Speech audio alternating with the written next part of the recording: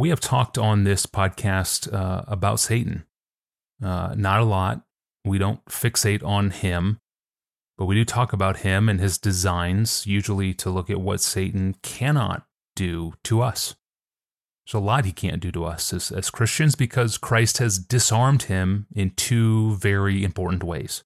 We looked at this back in February in APJ 1750. Pastor John, today we're going to flip the question and ask, what can Satan do to Christians? Peter warns believers that Satan seeks to devour us believers, which raises two questions, one from Russ in Virginia Beach, Virginia. He writes this: Hello, Pastor John. My question for you is about 1 Peter 5, verses 8 and 9. Is Peter saying that the devil seeks to devour us in and through our suffering? Or is he saying the constant attacks of Satan are our suffering? And Steve in Rochester, New York is asking about this same text. Pastor John, hello. 1 Peter 5:8 says that Satan is our enemy, and I believe it. But enemies are opposed to us in very specific ways, and I'm not clear about this with Satan. My question is how? How is Satan our enemy? Thank you. First, here's what the text says in 1 Peter 5, 8 and 9. It says, be sober-minded, be watchful. Your adversary, the devil, prowls around like a roaring lion seeking someone to devour. Resist him, firm in your faith, knowing that the same kinds of suffering are being experienced by your brotherhood throughout the whole world. So Russ asks, does the word sufferings refer to whatever Satan does to us, or does it refer to actual Christian pain or suffering which Satan is behind? Now, I think virtually all interpreters agree that the second is the right answer. Peter is referring to real sufferings of various kinds that Christians are experiencing throughout the world, and Satan is behind them, making every effort to use those sufferings to destroy the faith of Christians. That's what seeking to devour means. He would succeed in devouring a Christian if he could use those sufferings to cause us to throw away our faith in the goodness and the wisdom and the care of God and turn us against God. Now, I think that's the right interpretation about what sufferings refers to first, because the other kinds of temptations that Satan throws at us, like temptations to lust or covetousness or pride, these kinds of temptations can indeed devour people, and he's about them, but they're not called sufferings.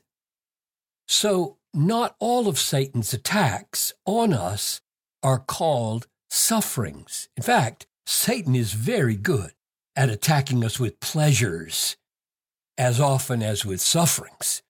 More people's faith, I would venture, is devoured by being lured into sinful pleasure as is devoured by sufferings. Another reason that I think that interpretation is right, namely that Satan's particular strategy referred to here in verse 9 is Christian suffering, is that Peter had already referred to this in chapter 1, verses 6 and 7. He says, now for a little while, if necessary, you have been grieved through various trials, so that the tested genuineness of your faith, more precious than gold that perishes, though it is tested by fire, may be found to result in praise and glory and honor at the revelation of Jesus Christ. So he has already prepared us at the very beginning of his letter that our faith will be tested as with fire through these various trials, that is, sufferings.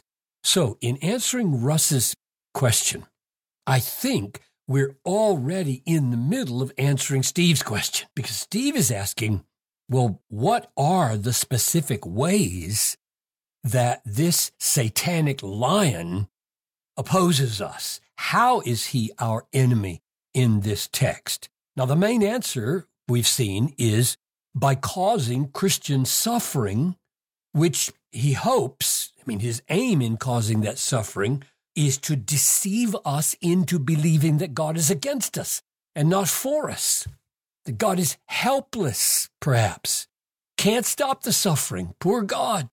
In other words, by this suffering, Satan aims to undermine our faith in God's goodness or God's power or God's wisdom or God's kindness. And if Satan can do that, we will be devoured, destroyed as Christians. We will make shipwreck of our faith, and he will have won a tactical victory.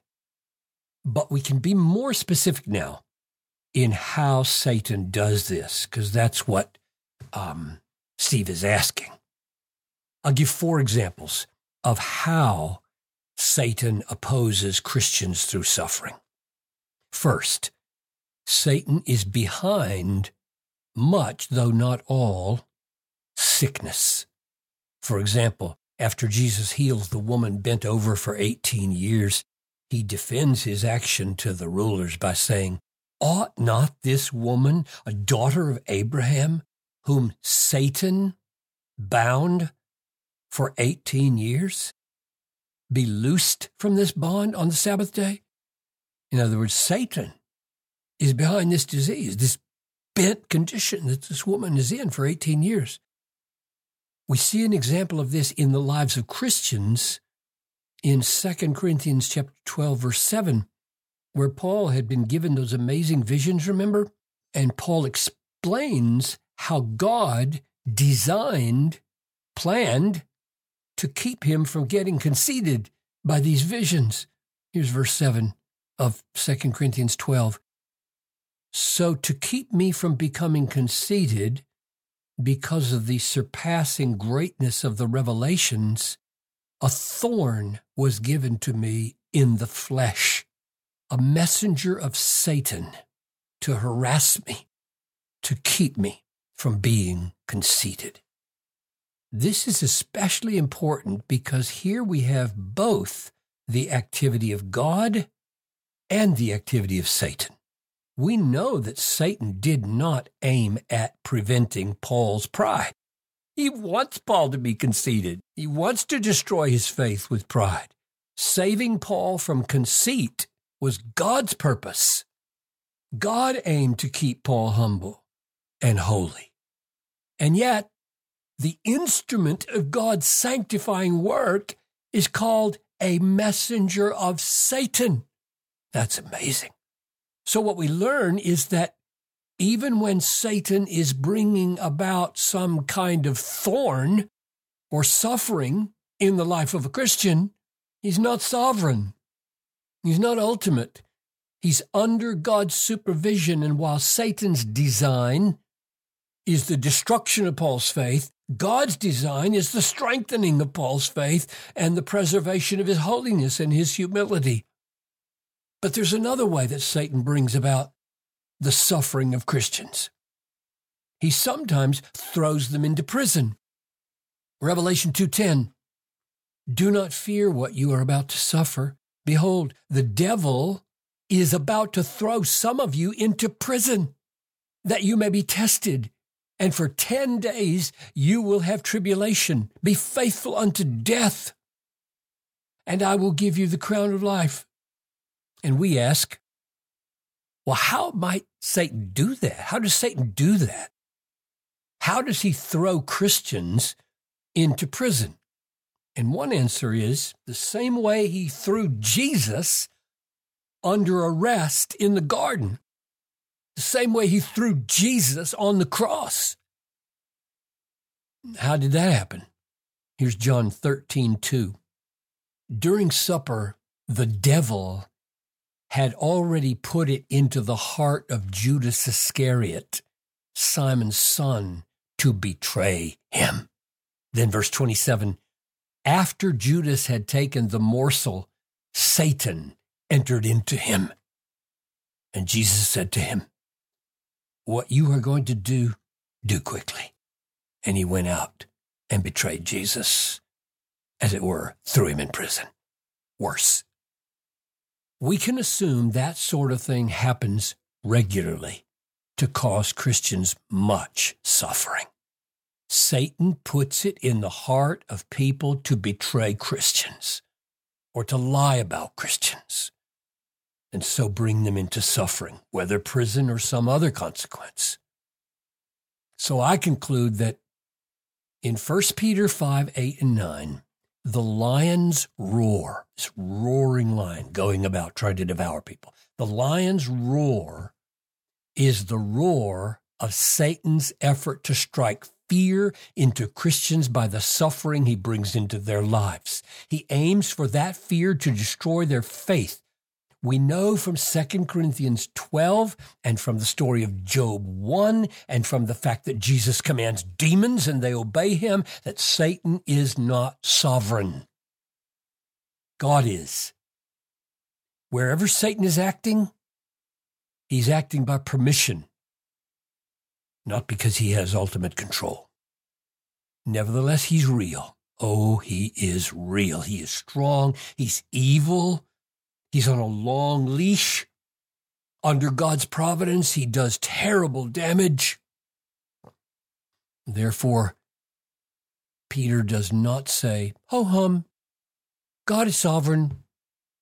He says, be sober, be watchful, resist, firm in your faith, fight. That is, take up the sword of the Spirit, the Word of God, and stick Satan in the face with it.